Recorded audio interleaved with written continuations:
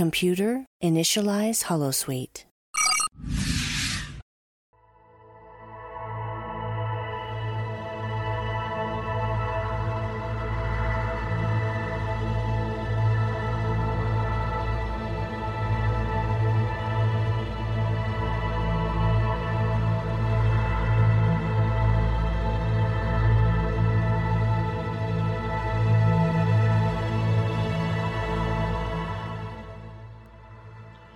Good evening, and welcome to another episode of The Fire Caves, a Star Trek Deep Space Nine podcast. I am one of your hosts, Perry. And I'm your host, David. Tonight we're talking about Season 4, Episode 5, Indiscretion. But before we continue, you can find us on Twitter, Facebook, Spotify, Apple Podcasts, and YouTube as The Fire Caves, a Star Trek Deep Space Nine podcast.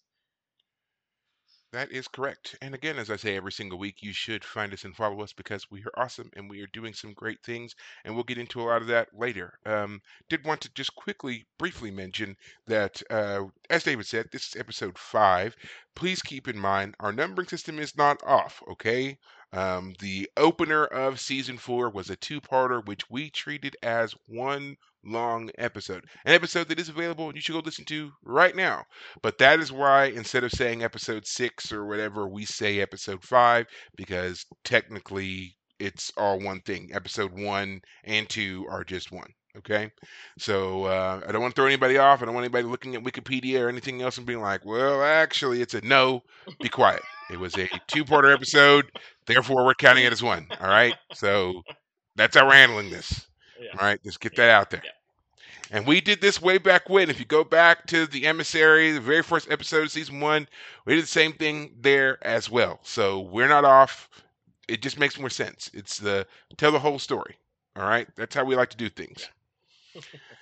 So as David said, tonight we are talking about the episode Indiscretion, a very interesting episode. We get to see the return of Gul Dukat, a man who has not been present for a little bit. I mean, we saw him, briefly in Way of the Warrior, but this is the first time we really get a focus on him, and not just him, but also Cardassian culture, Cardassian life. So, find out some good things. But before we dive into all that, since it's been a little bit, David, how has your week been? It's been good. So I watched the show Altered Carbon on Netflix. Have you watched that, Perry? Really? I did. I watched the first season and I really enjoyed it. Second season, not so much. Okay, so I haven't watched the second season yet. Just watched season 1 and was really happy with it. I really liked it. It was really good. Yeah, I thought it was a great new kind of sci-fi. I don't think I'd ever seen anything like that. And it's been a while since I've seen it. I remember when it first came out. It's 2018. A few years old. Yeah, I was going to say it's a few years old. And I remember when it first came out and I really, really enjoyed it. And then I think I like things like that have really complex sci-fi. And then there's also like not a whole lot of known actors in it. I think it helps me to focus more on the story rather than why so-and-so is playing whatever particular role. The only actor I recognize is the guy who plays the main character, and even his name I don't know off the top of my head.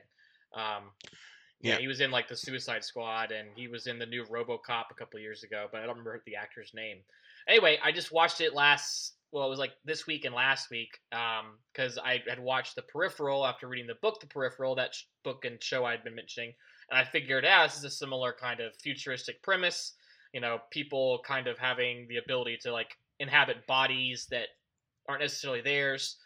So I just decided to watch it and was really surprised. It was a really good show. At least season 1 was amazing. Again, I haven't seen season 2. Apparently they, have there's like an in-universe reason for a change in casting.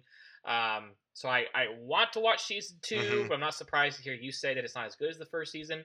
I just got the book today, so I do plan on reading the book now. So let me know how, is it a book series or is it just one book? So it is a series, but it's a series. Okay. It's the Teshi Kovac. It's a Teshi Kovac novel. So apparently season 2 of the show is like 30 years after season 1, and apparently that means that the storylines are very disjointed. The main character is the same. but what's going on is different as far as I can tell. Okay. See, I don't know if I recall that from the show or not. I If haven't that seen was season 2, so a I may point be they wrong. made.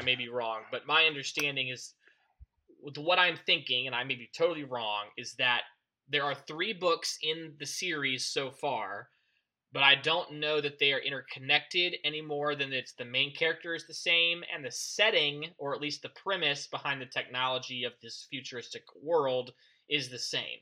I don't know that how much the plot from book Okay. to book progresses. Not like The Expanse, where like you basically have a progression, book to book, or if it's just like kind of disjointed. The setting is the same, the main character is the same, and that's it. So I'm curious to see how that Okay. goes. But seeing as how the show was great, I'm like, I want to read the book now. I didn't even know there was a book. I just watched the show. Yeah, I didn't either.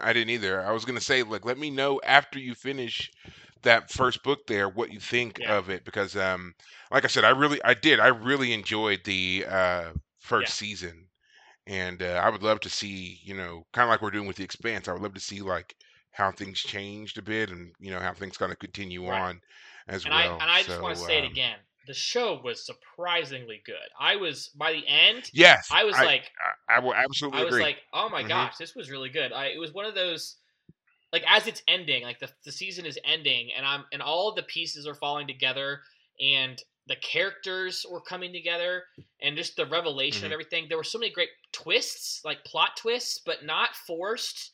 They were I don't want to say any more than that.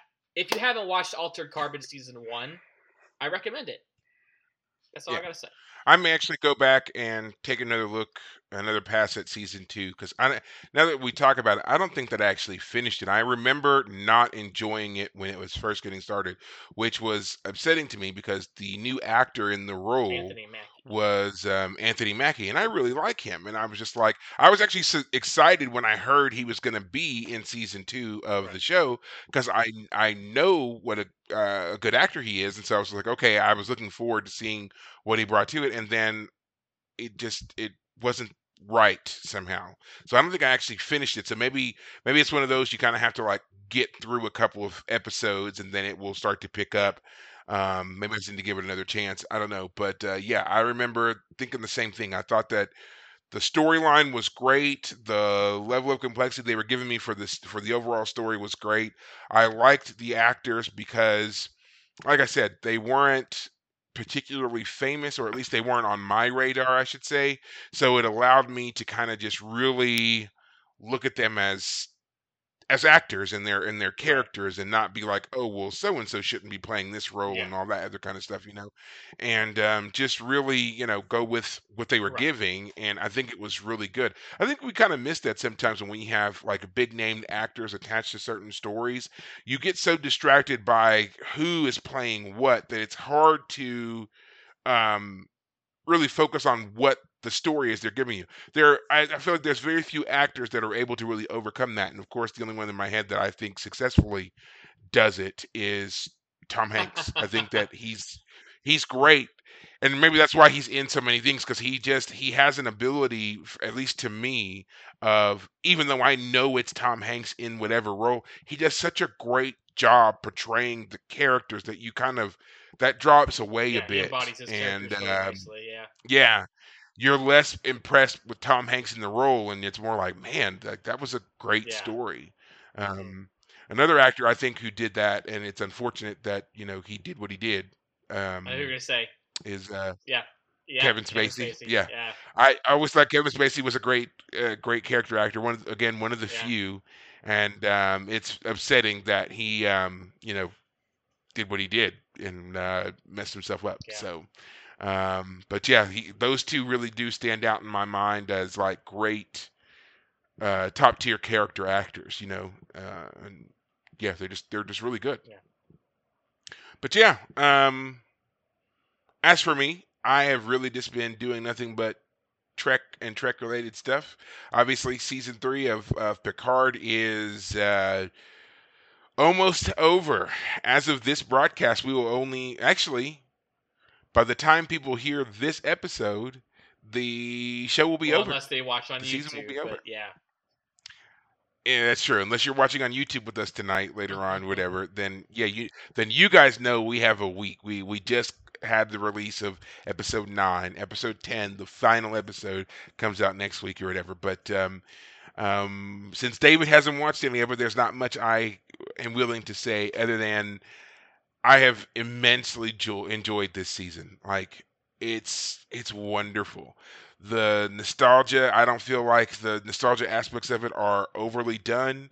I don't feel like the story has really like lost its way or anything like that. I think they've done a great job of building from week to week to week. Even the episode, like, 'cause there's one episode that people do say is, weaker than the other ones.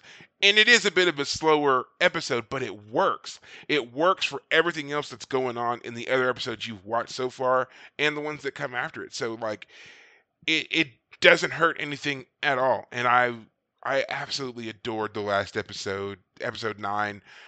It was it was everything. It was all the things that you were really kind of needing them to do and to have before going into the final episode of the show. So I'm really excited about episode 10. Kind of sad because that means it'll be over. Um, Now, of course, there's murmurings about potential spin-offs. We've talked about this a lot, spin-offs, spin-offs, spin-offs. Which ones are gonna, happen, which ones aren't, and all that kind of stuff. It's clear to me already that there is going to be a spin-off from Picard. What it's going to entail, who's going to be involved in it, that is literally anyone's guess. I feel like Patrick Stewart is done. I feel like this was it for him, and kind of telling the story of Picard the way he wanted to tell it. I think that's what this whole series was about. Him kind of getting a chance to, kind of put a final stamp on this character that he's been, portraying for 40 Right. years, Yeah. But not so much for the others. There's a lot with each of them that you could see a potential of them doing more with, or in them coming back for other stuff should they do more. There are a couple of characters who it's like it's obvious these guys should have their own show. Whether or not they will be the direct spinoff or not, I don't know. But they are great. They're just great. And I'm gonna say it. One of them is Worf. I feel like Worf is just I don't know. Again, there is something about Worf and something about Michael Dorn that makes that character fun and relatable, and he's got so much going for him. And then the way he plays with certain other characters, they all work. His stuff with Seven of Nine, albeit limited, was great. His stuff with Rafi, or Raphael as he insists on calling her, is great. Um, yeah, I would love to see them do something, but I really don't know. I don't know who's going to be in the spinoff or not. I just know that there will be a spinoff. We can expect there will be a spinoff from the show featuring some of them Gotcha. somewhere down the road. One thing I will say that's been pretty funny, that I don't know why I've started noticing it, but just how old everybody is. And it's not because they make like the obligatory old joke or whatever it is, right? But it's because like the way they move and their mannerisms, like you'll catch them doing something and you'll be like, okay, yeah, that's that old man walk or whatever it is, right? Oh, there's somebody who's had a couple of injuries they never healed right from and stuff like that. So it's interesting to watch. But other than, I'm not going to go into all that because it's not why we're here tonight, but and it doesn't take anything away from those guys at all. They look amazing.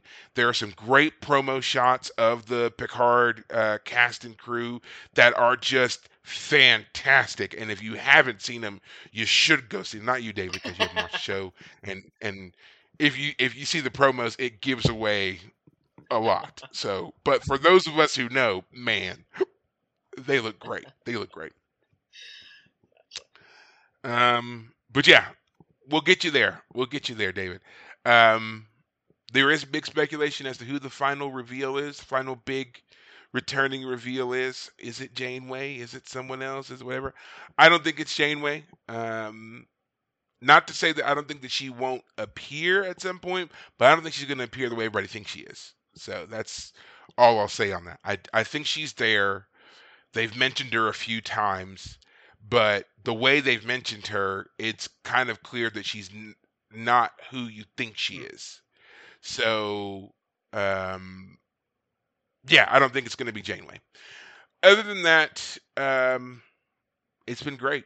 It's been wonderful. And when we finally get to a point where we can really debate it, there are several different points that I'm going to just bash over the head of everyone listening with, because it was so obvious you should have picked up on this a long time ago. That kind of thing. But as we said, we're not here for that. We are here for Indiscretion, Deep Space Nine, Kira and Dukat. David, would you like me to give the recap, or do you want to do it? Who did it last week? Who's trading it off? Is it my turn? Is it your turn? I don't know. Did I do it last week? I think I did it, because wasn't last week the visitor? No. Hippocratic Oath was last week. No, and Hippocratic Oath was last week. Okay, I'll do it. All right. Yeah.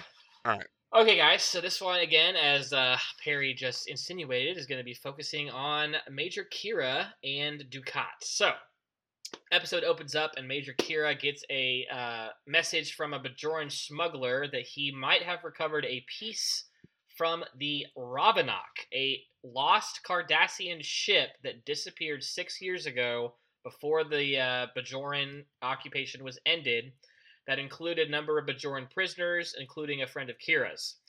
As she's making plans to go leave the station and investigate, Sisko comes in and says, hey, turns out the Cardassians are asking you to pause and allow one of their people to come along with you, because, of course, it was one of their ships.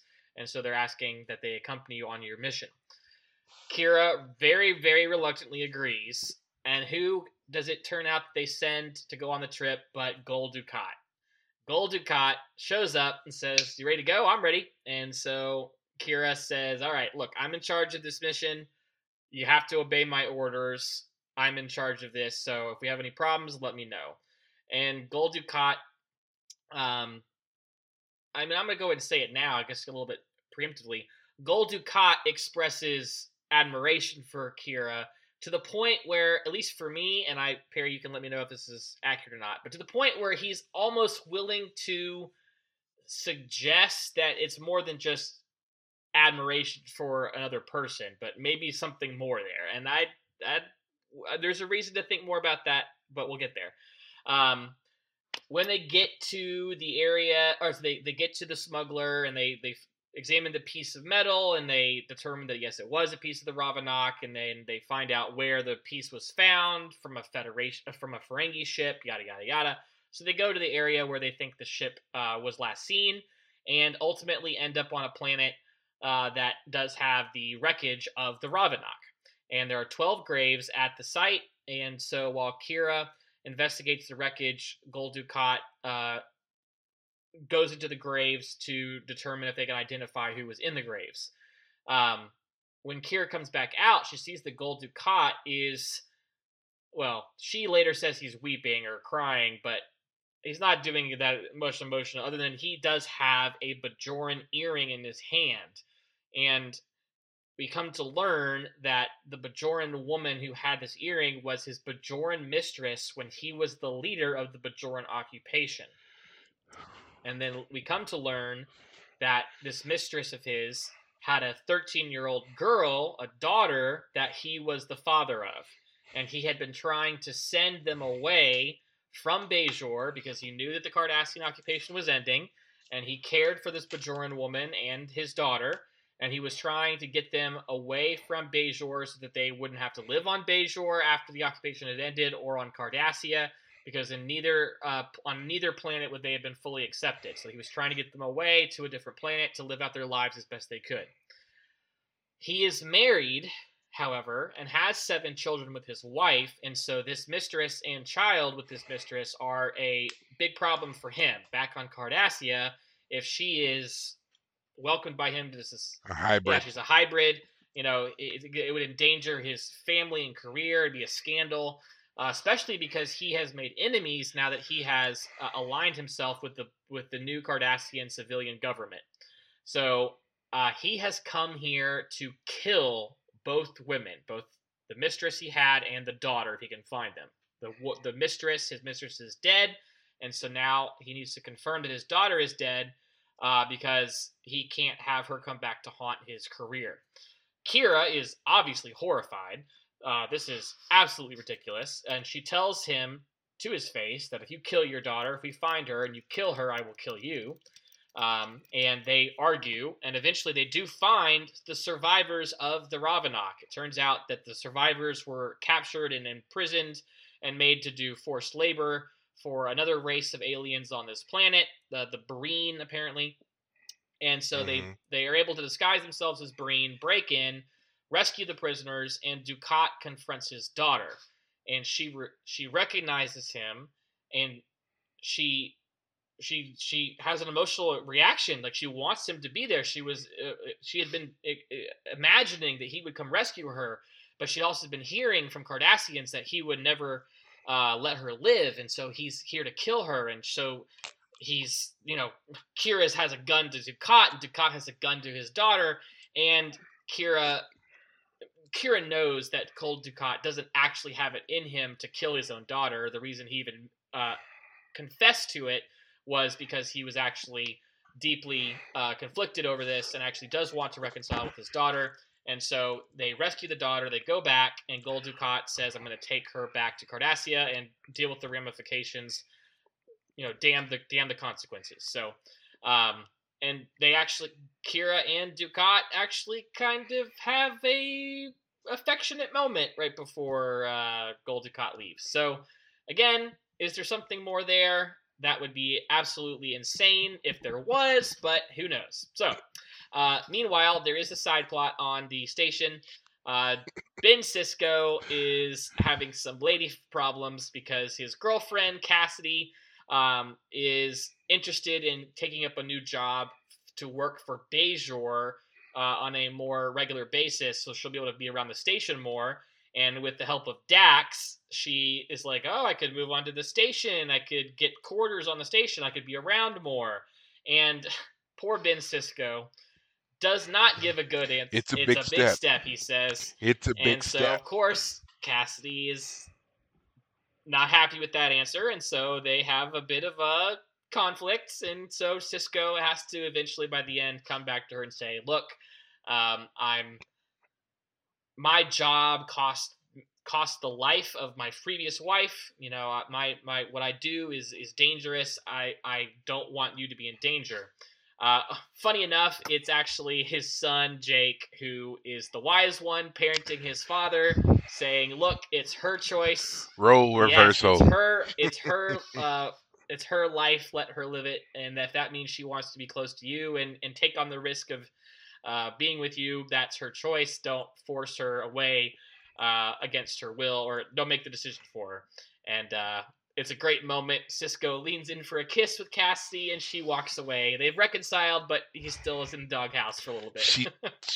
I'm gonna say she teases. Oh yeah. She clearly was leading him on. So great scene with him. A lot to talk about even in that part of the storyline. The side. We're going to. There's a lot there. Don't worry, we're going to. Can't, especially when we have something that features the Siskos, we can't leave them hanging. They've obviously. I'm gonna just say it. They're our favorite family. Like, we've seen different family dynamics, but obviously we've never seen one with such a focus. And we've both commented on it enough. I think it's fair to say that we enjoy the Sisko family. So, yeah. Before I do anything else, I just want to mention this episode apparently was directed by LeVar Burton. Yeah, absolutely. Great thing to shout out there, Mr. Burton, giving us a lot with Trek, continuing to do so, and again, go watch Picard because he's there doing some great stuff still. But yeah. So, let's just start with first impressions. What were obviously as the person who is new to Deep Space Nine, what are your first thoughts on this episode? Well, I'll start by saying that Nana Visitor as Kira Nerys has never looked better. Like, this, whatever the suit they have her in now, they don't have the weird shoulder pads. It's more tight fitting, so she's able to just be itself. She has got the red lipstick on. She looks great. And Gul Dukat, as I was kind of saying earlier, I mean, not only did he have a Bajoran mistress, but he seems to be indicating that he likes Kira on some level. He admires her. Yeah, he does. It's definitely more than an admiration. Yes. He's definitely Yes, infatuated. he's He would attracted to very much Kira. like to be. Yes, he's Yes. attracted to Kira. And again, it's just the part of my brain that sympathizes with Kira is like, that's just not even possible. So I entertain that idea. It's just impossible to entertain it. But that is what is being communicated from Gul Dukat, is that he's attracted to her. And, You know, the number of people who really do think that at some point they could work it out and be a couple is astonishing. it would be the most... I don't know. Go ahead. Sorry. Yeah. I don't know what people have in their brains that make them think that this is possible. But at every turn, Kira has done nothing but express utter disgust with this man. And even in their most so-called tender of moments, she is always very quick to remind him that it'll never happen. And whatever it is, don't even think it. Yeah. Even to the point that it has made it into the Deep Space Nine documentary. If you watch the documentary, What We Leave Behind, she talks about how disgusted by Dukat she was, and when other people would even suggest it, how infuriated she got, because she was like, Kira would never, and yet there are people who to this day persist with the thought, and I'm like, listen, the woman herself has said, never gonna happen. Please stop. Please stop. But yeah, and you're right. I mean, he has all of the charm of a sleazebag, and he's trying, definitely. I think that he's trying to, intimate some kind of, we may have, he even says, we could be close friends. And he's obviously meaning them, not Cardassia and Bajor. He means him and Kira. And she's like, nope. Never gonna happen. Assuming that Cardassian and Bajor ever work out, not you and me. She makes that very clear early on. But yeah, I mean, the idea that Gul Dukat, I mean, so when Kira, and what a sleazeball! I didn't say again, what a sleazeball, considering that he's on a mission where he knows if he finds this woman and their child, he is going to kill them, and he's married with 7 children, and he's still trying to put the moves on Kira. At what point did anybody think that this was this is a guy Kira's gonna hook up with? She is. I mean, yes, she is. She's got a questionable, assassin past or whatever, but. At what point have we ever felt that Kira was that morally compromised that she would take up with a man who has twice already cheated on his wife? Yeah. Oh, twice. Come on. What's the second? I mean. Oh, sorry. Did you reveal something? Mild spoiler. Well, Mild spoiler. There was sorry. The woman. Okay, so in that episode, the flashback where we went to, it was about Odo learning to be. He was becoming. They were on the station back when it was under Cardassian control, and Odo was learning to be a detective. And there's that blonde woman who was married to the one guy. Was she involved with Gul Dukat? I think that was right. I think that they kind of danced around it. Didn't totally implicate. They implicated that she was obviously a collaborator, but they kind of made it more like she and her husband were collaborators. We're not really sure like the full extent of her involvement. So is it possible? I remember now you said there was a scene that was cut that actually did make it clear that she was having an intimate relationship with Gul Dukat. But again, that scene was cut from the final episode and apparently never got to air, and even the footage was ultimately lost or something. Is that... Well, what I was thinking of was not that. There's something mild else. spoiler. Okay. There's something else. Yeah, coming. there's mild spoiler. That's all I'm going to say. I don't think I gave it. I just said twice because I knew. But mild spoiler. All right. There. Okay. Well, let me put it this way. I'm not surprised. You shouldn't be. You shouldn't be. He had a mistress, and that it's funny. Everyone. I think a lot of people can relate to when you have a past flame and you've broken up and it's in the past, you can look back on it with, rose-colored glasses. So yeah, of course his mistress that he had, he was all rosy-eyed about, because he didn't have to worry about her for 13 years, or the last 5 years. So now he can be all sentimental about her body in the grave, in a grave, and all that. But how much did Well, I he think that really more than care for her? anything. Yeah, go ahead. Well, I think that more than anything is what did it for him was the fact that she was dead. Like, he was very sad and broken up that she was dead. But as he indicated before they found out that she was dead, that if he found her, he was going to have to kill her. Wait, Well, that was after. That was after they. after they Right, that was exhumed after. the bodies and find the earring, Yes, then he talks but about it. Yeah. but we find out that that was his mission all along. He was coming to kill Tora Naprem and her Right. daughter. And the fact that the ship crashing had done that for him, that was just one less thing. And he got to be sad and weep over her grave and everything else because he didn't have to kill her, but he was still going to carry out Yeah. the mission. Well, I mean, So, again, Kira's all like, you told me because you actually didn't want to do it. You wanted someone to stop you. But yeah, that's what he was there for. That's the reason he agreed to go along. But actually, on that point, so let's talk about, so Mark Alamo?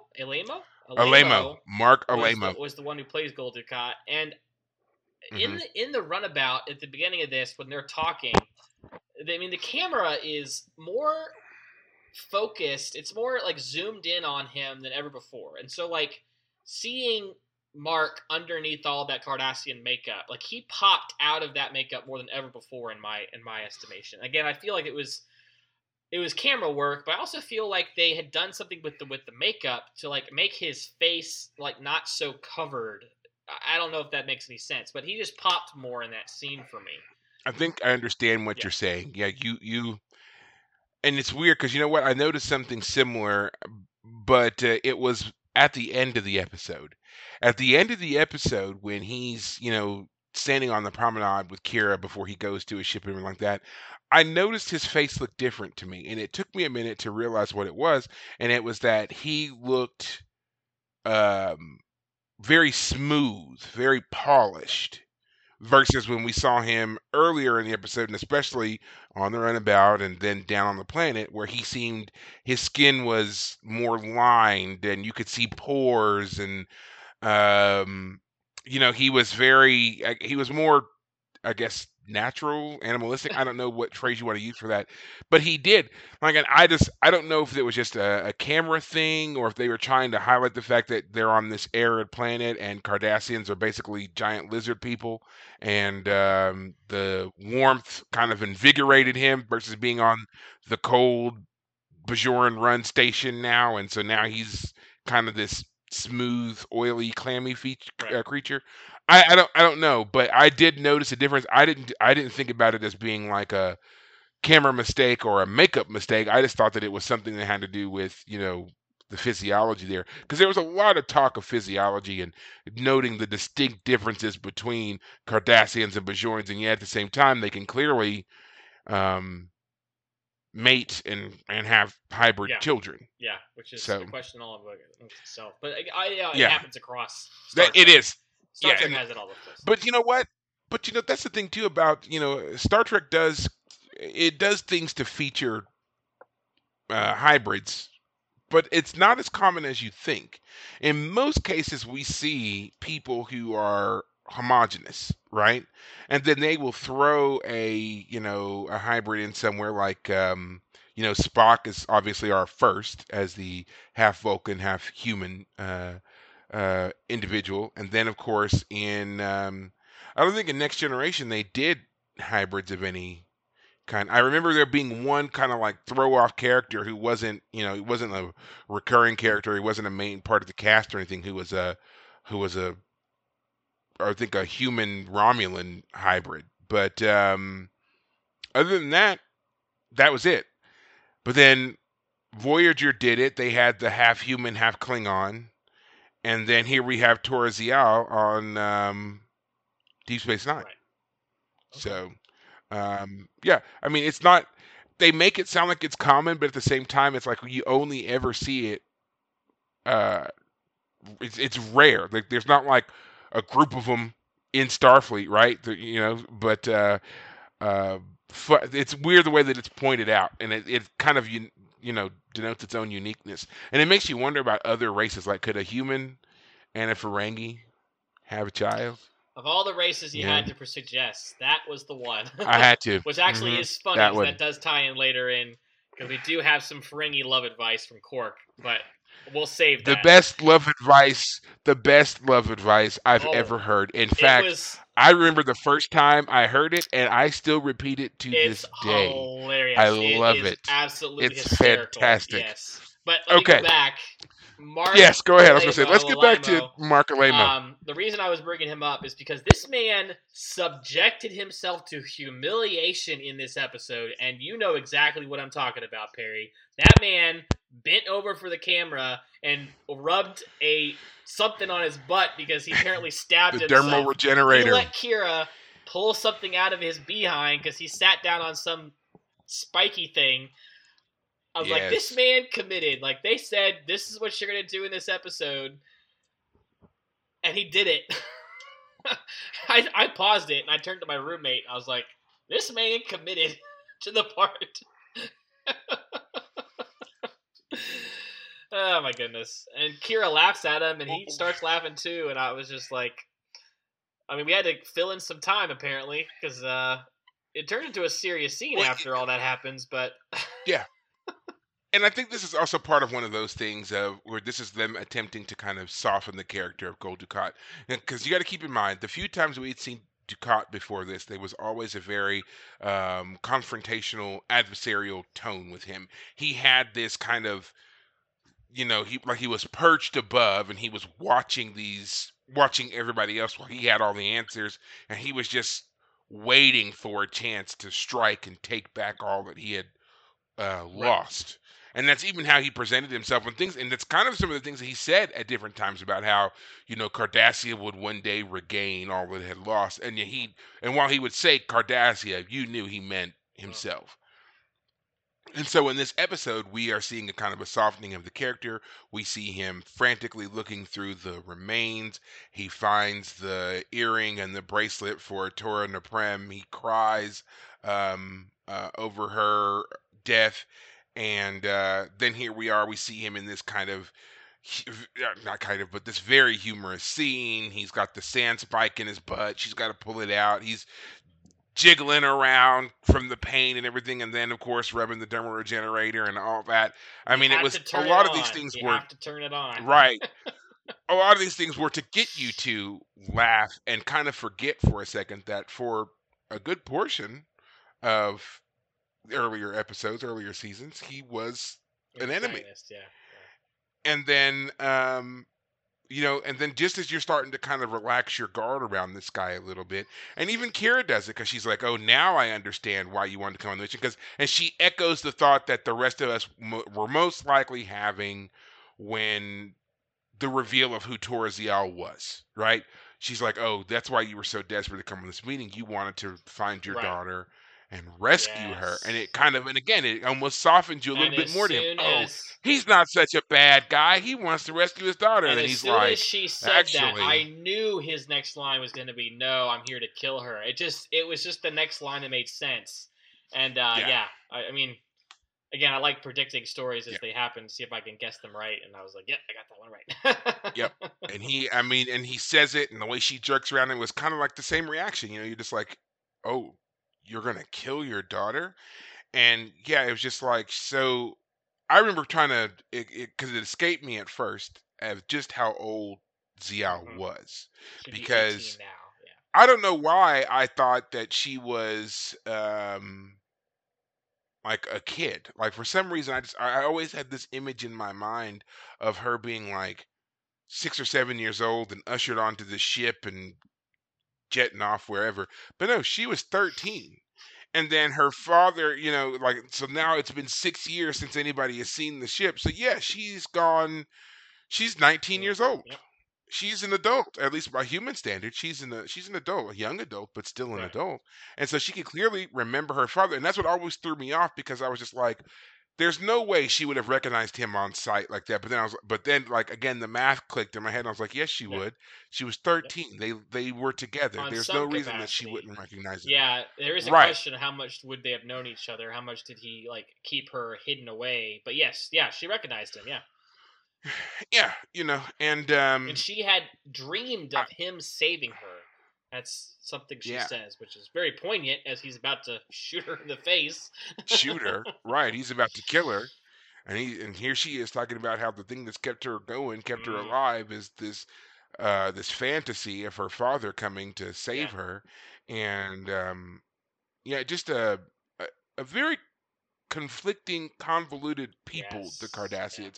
This isn't the first time that we've had to deal with Cardassian family dynamics, thinking all the way back to that episode where we had the adopted boy Rugel, who the Bajorans had taken him in, and then his father had shown up to his real father, his Cardassian father had shown up to take him back. But even then, as much as they tried to stress the importance of family, we find out that Rugel's real father was more interested in exacting his revenge on those who had hidden his child away from him than he was on actually giving his boy a real home. He was ready to disrupt his life, remove him from his Bajoran parents, and whisk him away to Cardassia, all so that he could punish these other people versus actually pay attention to the son that he claimed he loved so much and lost. And then we see, similar things being echoed here by Dukat, who's talking about how much he loves his family, and family is the most important thing to a Cardassian, and everything I'm doing here is to protect my family, my wife, my 7 children. I'm gonna shoot her. It's like, what? Yeah, Kira has... Like, what are you talking about? Kira has great responses to him when he starts trying to defend and excuse his attempt to kill her, and he's like... And basically, she works through it out, and she's like, you're just here to protect yourself. And he's, you're not protecting your family, protecting yourself. And he's like, well, I protect my family by protecting myself. And she just she won't take it. She's like, no, this is about you. No, this is all about, this is all about you. This is all about you maintaining power. This is all this is. This has nothing to do with Sial, nothing to do with your family back home, none of it. And I still think it's interesting that in the end, she was fine with him putting her on a ship to go back to Cardassia. What's to stop him on their trip back to Cardassia from pushing her out of an airlock or poisoning her? Or I'm just saying, like, if she was legit about saving the girl, why didn't she offer to keep her on the station? Kira, she could stay on the station. Yeah, That's why a didn't good Kira? question. She's 19 years old, so it's not like she needed necessarily a guardian to stay with her or whatever like that. She's a young woman. She could join Starfleet. She could have a job on the station. There's plenty of things for her to have done on the station and been safe. But no, because he seemingly had a change of heart, we're gonna let you guys go back on a Cardassian freighter together, alone, unsupervised, not even a security guard, like nothing. Like, seriously, Dukat is stupid. He should have never told her what his real mission was. He should have just found Zial, thanked her for helping him find Zial, boarded the ship, and halfway to the ship just opened the door. Perry's all planning murder over here. I'm just saying, like, if there's one thing that all the space shows that I've watched have taught me, it's that in space you can get away with murder. Like, that's what I've learned from all of them. There's no body. They don't leave throw them out in airlock. There's no and our current laws still state, no body, no case. Space is dark and vast. I mean, okay, you're saying okay, never mind. in current legal lingo, if there's no body, there's no case. If someone just goes missing, they're missing until there's a body found. So they're just missing. So again, space is dark and vast. Plenty of places you could just throw a body and no one would find it. So I'm sure the Expanse has explored that a bit. Several times. I know. Several times. Yeah, it definitely has. And I mean, it won't leave a blood trace or anything like that. Just push her out the airlock. She'll be dead in seconds. Not painful at all. Seconds, gone, done. So yeah, he could have just lied and then just pushed her. I mean, he could have set a phaser to vaporize her. Again, no residue left behind. Just gone. Out of sight, out of mind. But no, none of that was talked about. None of that, whatever. He just lie, man. If it's that important to you, just lie. Well, again, that's why the whole Kira says the reason you told me is because you didn't actually want to do this. Yeah. I just wanted to... go ahead. Sorry, go ahead. I was going to say, this isn't the last time that we see Tora Zial. She will be back. So we know he doesn't do what I say. But they will be back, and we will find out the ramifications and repercussions and consequences of Zial going to Cardassian. Wow. Okay, I'm glad to hear that because I feel like they could have just literally, in terms of storytelling, pushed her out an airlock and we never hear of her again. But if they are gonna be consistent and hold that plot line through, then that's great. I look forward to seeing more of that. Yes, they do, and it's an interesting story. But again, it just makes me wonder about Cardassians because it's just like, why would you make such a big deal about family and yet you don't accept your family members, right? And then it's if it's a thing about purity, right? And we don't want half breeds running through our streets or whatever.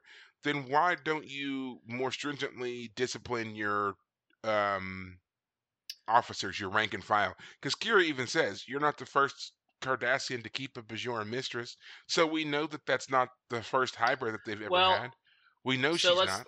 My remembering of that episode we just talked about the boy who was left on Bajor, who was a Cardassian and all that, is the guy who was his real father, the Cardassian, was basically, if I remember correctly, was insinuating that it's shameful to not have protected his son. It's shameful that he couldn't he lost his son was kidnapped.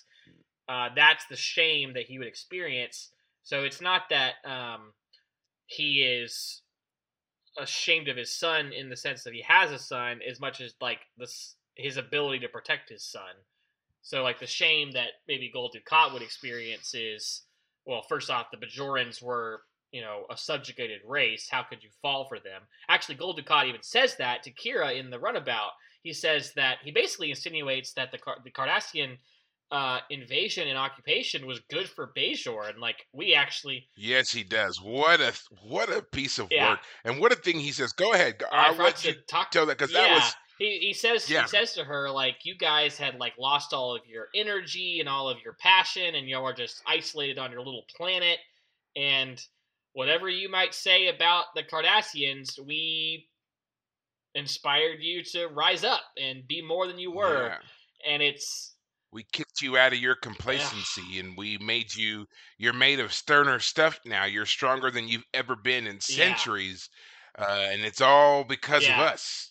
And there are just so many things you're like, oh man. So many things wrong with this mindset. Just like I've never just been like, you know what? I think this is how I feel when I talk to people who are just deeply wrong about something. And you're just like, I don't even know where to begin. Like, where do I start with why you're so messed up? Like that was kind of the face that I felt like Kira was having was, woo, this woman just the patience to also not push him out of an airlock. She didn't want to go with him in the first place. No one would scream foul if he didn't come back from the mission. I mean, well, the Cardassian government, a whole lot of. But yeah, I mean, but they'd have to prove it first. They have to prove that she did it on purpose. I guess the only way to get someone out of those runabouts is to beam them off, but that could have worked too. I mean, they were flying towards a planet that had already forced down one ship, right? And it had all kinds of ionic interference, Yeah. And I mean, he could have just been lost in turbulence, and he was even ready to beam down right away. And she stopped him. She was like, "I had to scatter your particles." She could have just said, "We didn't know that it was that bad." Beamed him down. He never materialized. Whoops. Yeah. And she wouldn't have even been lying. Worked. She could have been totally right about all of it. Yeah. Right. And Starfleet would have defended her. Sisko would have defended her. The Bajoran people would have defended her. And with the peace treaty in place, no one was going to really press that issue. And with the Cardassians on the back foot because of the Klingon invasion, which, did they mention any of that at the beginning of this one? I feel like it wasn't this one. It was the last They didn't really mention it much. Yeah, last episode. They didn't mention occupying some of the frontier settlements of the Cardassians. Yeah.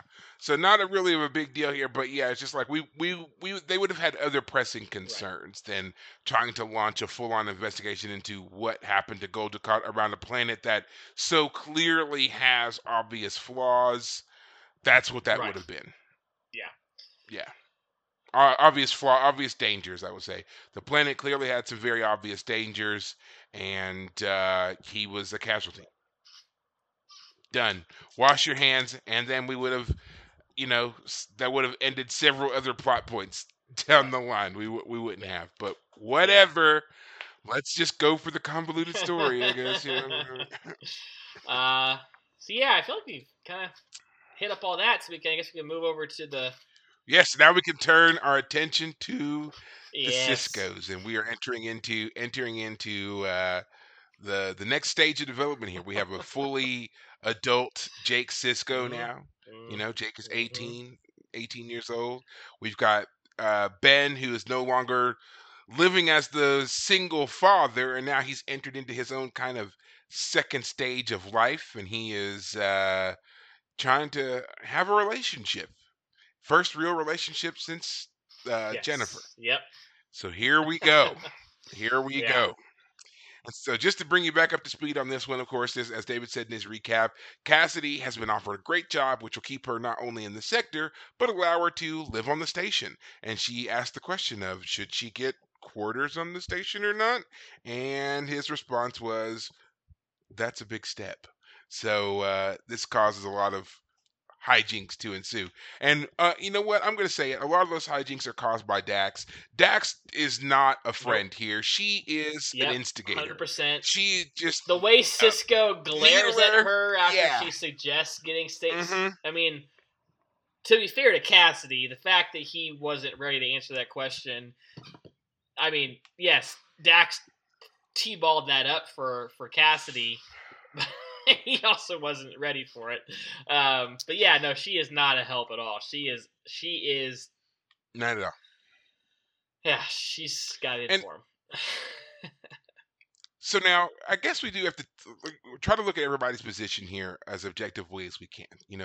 It would, regardless of relationship, it would make a lot of sense for Cassidy to live on the station, considering her job as a freighter captain. She would need to be close by her ship, which would make sense to be docked at the station.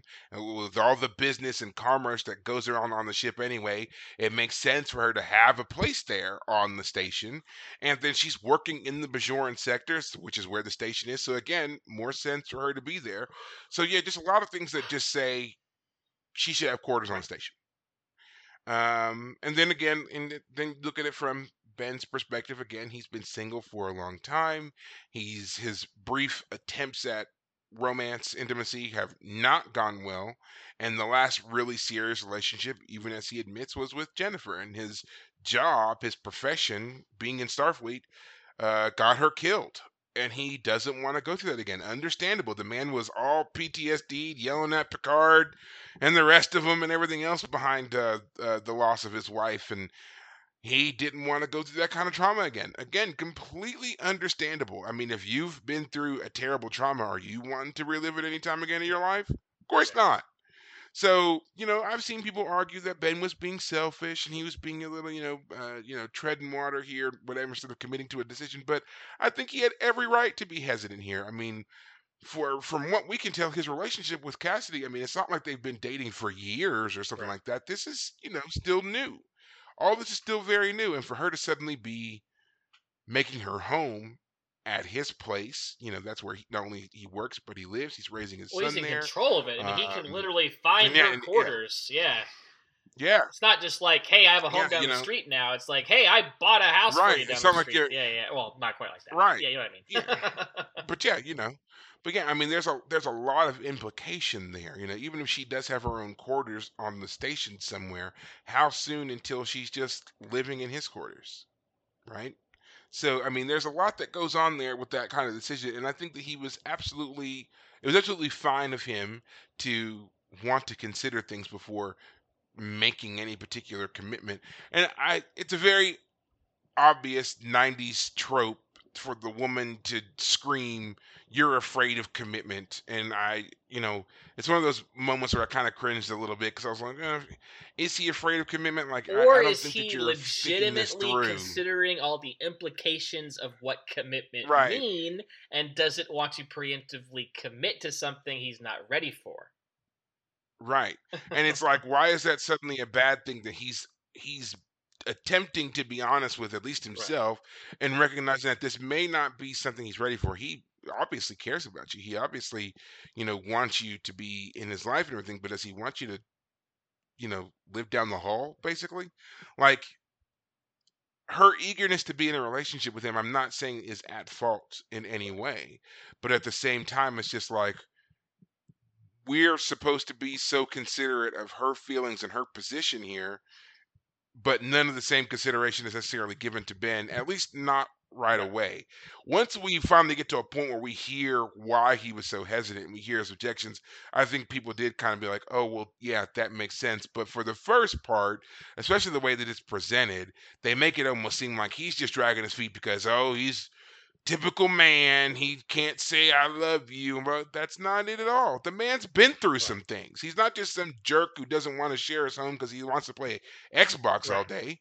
He's already lost a Yeah. wife. He's already been through a very traumatic Right. heartbreak. He's got a reason to be Yeah. hesitant, you know?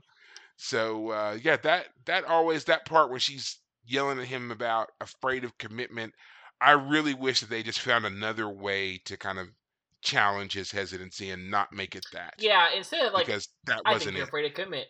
Be more. Actually, I wish she'd been more sympathetic, being like, "Are you Yeah. afraid of commitment?" Not accusing, but like, "Hey, I'm sensing some hesitancy here. Is there something you're concerned Is with?" there a problem, Yeah. right? Is there something you're concerned about? Let's talk about this and figure out what your objection is, if you have an objection. Because she didn't even really know that he had an Right. objection. She just, I mean, like, yeah, I mean, I'm not saying his answer was great. It's a big step, whatever. But again, he didn't say Right. no. But she didn't give him. She did not give him a chance to explain. Right. Not then. She does Right. later after talking with Jake and Nog of all freaking Yes. people. Yes. We'll have to talk But about that in a minute. But yeah, actually, but she does not give him a chance to explain. yeah. But no, we can talk about it now. Well, before I That's do, I fine. just want to say, and maybe this will kind of just take us off track for a minute, but this episode, by raising the stakes, making a big step, does put a point on it where I don't yet quite buy this relationship, unfortunately. Again, you know how what goes on, but for the moment, for me, it's like, she, as I just said, like she didn't ask him like, "Hey, like, what's going on?" She was like, "You're afraid of commitment." She's punishing him like, "Well, maybe I just want to take the job then. Maybe I'll like," Hmm. She responds in the She suddenly makes him very responsible for her future and well, everything, because she's like, well, I guess I'm just not gonna. And she, I mean, she lies, but she yes, says, she well, I guess I'm just not gonna lies. take the job. I don't want to be here. I don't want to be on the station if you don't want to have me. I'm not gonna take this Yes, job. I'm not gonna be, like she. she. So then it suddenly becomes now he is responsible for Well, her what I'm future, her all upset. of that, but what I'm getting at is to follow up on what you said about I wish they had come up with a better thing to say than like you're afraid of commitment. That's the stereotypical men are afraid of commitment. Well, what's the stereotypical woman Hmm. to ask that question, to be like that, to be all accusatory and you're afraid of commitment? Like at this point, I'm not. Here's what I'm getting at. At the moment, the reason he likes her is because her brother plays baseball. But at the moment, other than the fact that she's around, I don't know why he likes her, why she likes him, other than the fact that they're just near Oh, I each see other. what you're saying. Um, They haven't done enough to like endear us to Cassidy yes, yet, is what you're saying. exactly. And so even at the end of the episode, when he's all apologizing and giving a legitimate explanation, I was expecting him to say all that. I lost a wife, yada yada. But even at the end, I still wasn't quite there. I mean, the fact again, like it's a quirky little fun moment where she walks away after he goes to kiss her. Like it's a cute moment, but it's also again, it's like okay, there's still tension there. Is this going to be held over his Hmm. head for the rest of their relationship? Um, Basically, what I'm getting at is I want to love her as much as apparently Sisko, if he's going to commit to the relationship, is going to love her. And at the moment, I don't love her as Okay. much as I would want to if that's going to be the way that it goes. I mean, heck, making relationships work is hard both for character writing and in real life, so I get it. But yeah, but we can move on to Jake Sisko giving love advice, both from Nog and Quark. Oh my gosh, getting relationship advice or even talking it out with a Ferengi is just insane. Yeah. So we'll sum up Jake and Nog just fairly quickly to say that they gave some pretty solid advice when it's their Which turn. I Well, when just it's want to Jake's say, turn.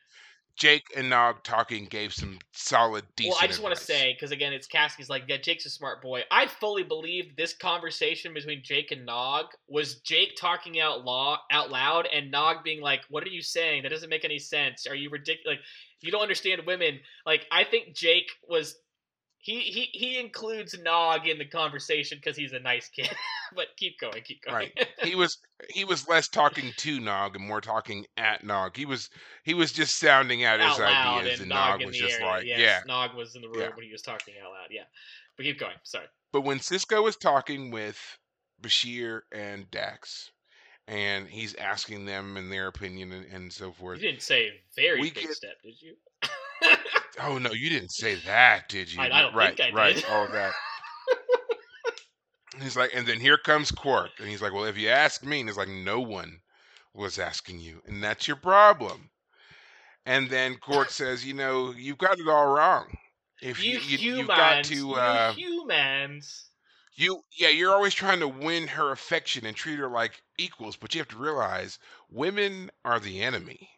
And then he says she's complaining about spending time, you're not spending enough time with her, threaten to see her even less.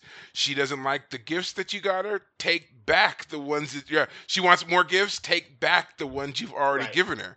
And he's like, and Bashir's like, and when she leaves you, he's like, well, that's what holosuites are for. Like, he's got a great answer for everything. But that oh my gosh, the reverse psychology of Ferengi relationships. Oh my gosh. It's so adversarial, but I don't know why I love that so much. Like, it's just way to distill down a race and why they're kind of just reprehensible. But I mean, he just, especially that whole part of, oh, she's wanting you to give her more gifts. Take back such a Ferengi the answer. ones you've already given her.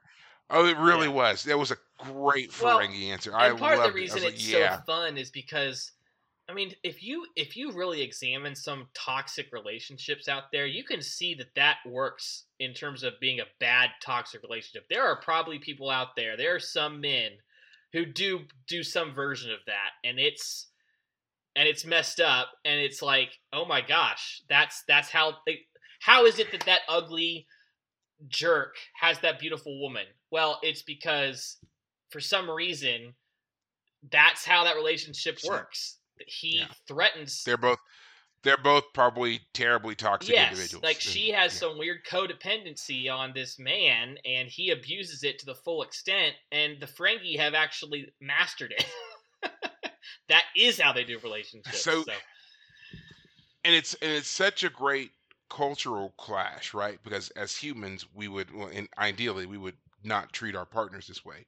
But it also reminds me of another cultural clash that we saw several episodes ago, and it was when Garrick and Bashir were talking about lying. And Bashir tells the story of the boy who cried wolf. And remember Garrick's takeaway from the story? It's not that you shouldn't like, are you sure? Wolf. Are you sure that was the story? Yeah. You sure that was the moral of the tale? Because it was, he was like, yes. And what could it have possibly been? And he's very quick. Never say the same. But you should never tell twice. the same lie twice. And walks out.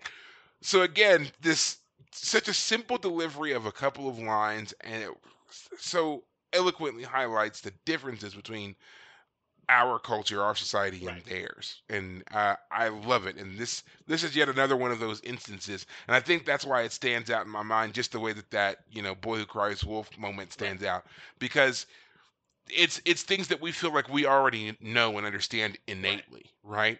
So for somebody else to come in and offer such a drastically different perspective on something that we almost feel like is an instinct for us is fantastic. And I think that's why this show excels, because this is not the last time that they do this.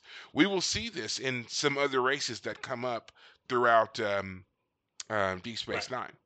So be ready for that, And we got tastes of that when, especially with dealing with like the Klingons and stuff on Next Generation.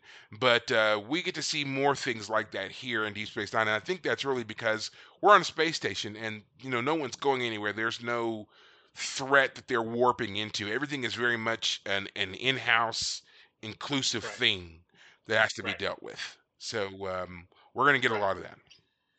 Yeah. Wow. We but I do love. I have to say before we wrap everything up here, I do love seeing the overall um, growth of the Siskos. Jake is, kind of coming into that mantle of being a man, and as I said, Sisko is kind of learning to live again. He's not the overprotective kind of shut down father that he was Yeah, he does a before. great job of He's really taking Jake's growing. advice. When Jake talks to him, he doesn't Yeah. go, "What do you know?" He actually thinks on it. But keep going. Right. Yeah. And that's something that we've said from the beginning. He never dismisses Jake. He never acts like he knows everything from Jake. He listens and supports his son. He protects his son too, but he also protects the sense of equality with his son. Like he's always willing to talk things out with him and listen to him with what it is he has to say. He never just dismisses him. He never is condescending to him, and he never just tries to shut Jake up. He definitely enjoys those moments as much as we do, and I think that's why um, their relationship was always rated as one of the most successful father-son relationships that we will see depicted on TV. It's frequently talked about whenever you're doing like discussions of 90s families and 90s, father figures and like that. He always, Ben Sisko always comes out pretty close to the top on that because he does such a great job of hearing his son and supporting his son. And even when his son has turned it around on him and he's giving him the advice and the lecture and everything else, he's still there for it 100%. So yeah, I absolutely love it, and I know that we're going to see more of it, and I hope everybody enjoys it as much as I do. Sure we do. So final thoughts from the man who's viewing this for the first time. Final thoughts on Indiscretion. I'll just say in general that season 4 has been a great season so far. This is again 4 episodes. Told you it would be. Yeah, it's great. We've had. I said that we had to get to season 4. Once we get to season 4. Worf wasn't really in this episode. He was only there to tell Kira that you have a message from someone claiming to be your friend. I love this. Such a Worf line. Like, there's someone who claims to know you. I don't trust that they do. Always suspicious. Yeah, but and then you see the guy, and the guy's, kind of a portly, he's a. Oh, we didn't talk about Rosca enough. That is Rosca Karn, and I just wanted to point out that actor, we've actually seen him before, not on Deep Space Nine, but in Next Generation. If you can remember all the way back to season 2 of Next Generation, he was in the episode. I think it's the War Games episode where the Enterprise has to conduct war games with the old Hathaway ship, and Riker is put in command of the Hathaway to do the war game simulation. Right. He is the Zakdorn, the guy who comes on to evaluate the Enterprise and Riker, and his name is what is his name? Karame, and he challenges, and Data challenges him to a game of stratagema for the ship, and Data gets peak performance. That's the name of the episode, peak performance.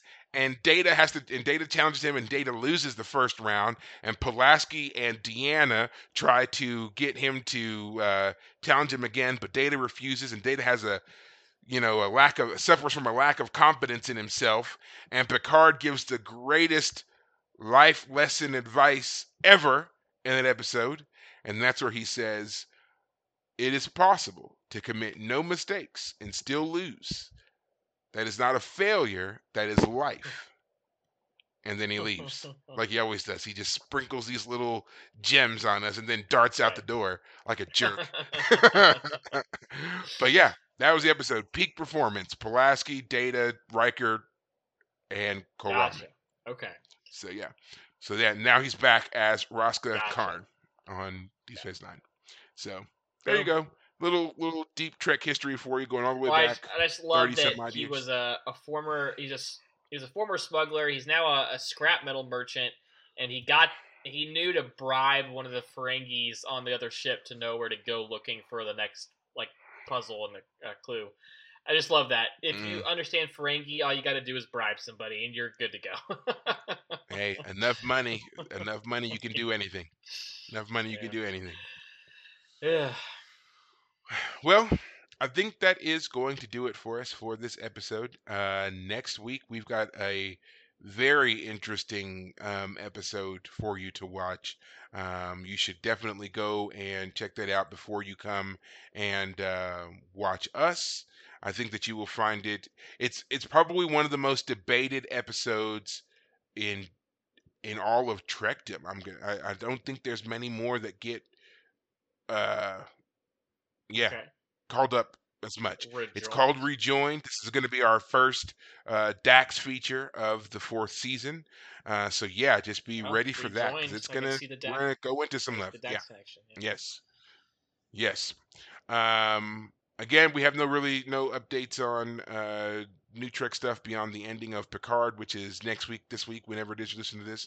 I do know that Strange New Worlds is coming back June 15th, so we'll have finally some new episodes of that show. Again, Discovery is over. It's done. They haven't released the final season yet, but this will be the 5th and final season, so I'm sure that I'll want to talk about that when it happens, because I actually really enjoyed that show, and not too happy that it's ending. But that's going to be it, and we'll get to other stuff later on. Quick question. Do we have an update on the mug, Fire Cave's mug situation with Twitter? And the mug. I thought you said the bug. No. No update on that this time, but we will do that next time. There's a couple of things I need to work out, but we will do that next time. So you have to watch the first episode of season 4, our first episode of season 4. Yes, so you still have a chance to enter. But yes, you have to watch or listen to the very first episode of season 4, which was The Way of the Warrior. You can leave us a comment either through Facebook, Twitter, on the YouTube show, any of those things, and then once a winner is selected, we'll reach out to you and everything else. But yeah, you still have a little bit of time, because I needed to work a couple of things out, so go do it, because this is it. Once all this stuff gets edited and put out there, that's it. All right, so go do it, and we'll be back in touch with you to update you on that. But as I say every single week, that's it for us now, and until next time, take care of yourselves. Thanks, guys.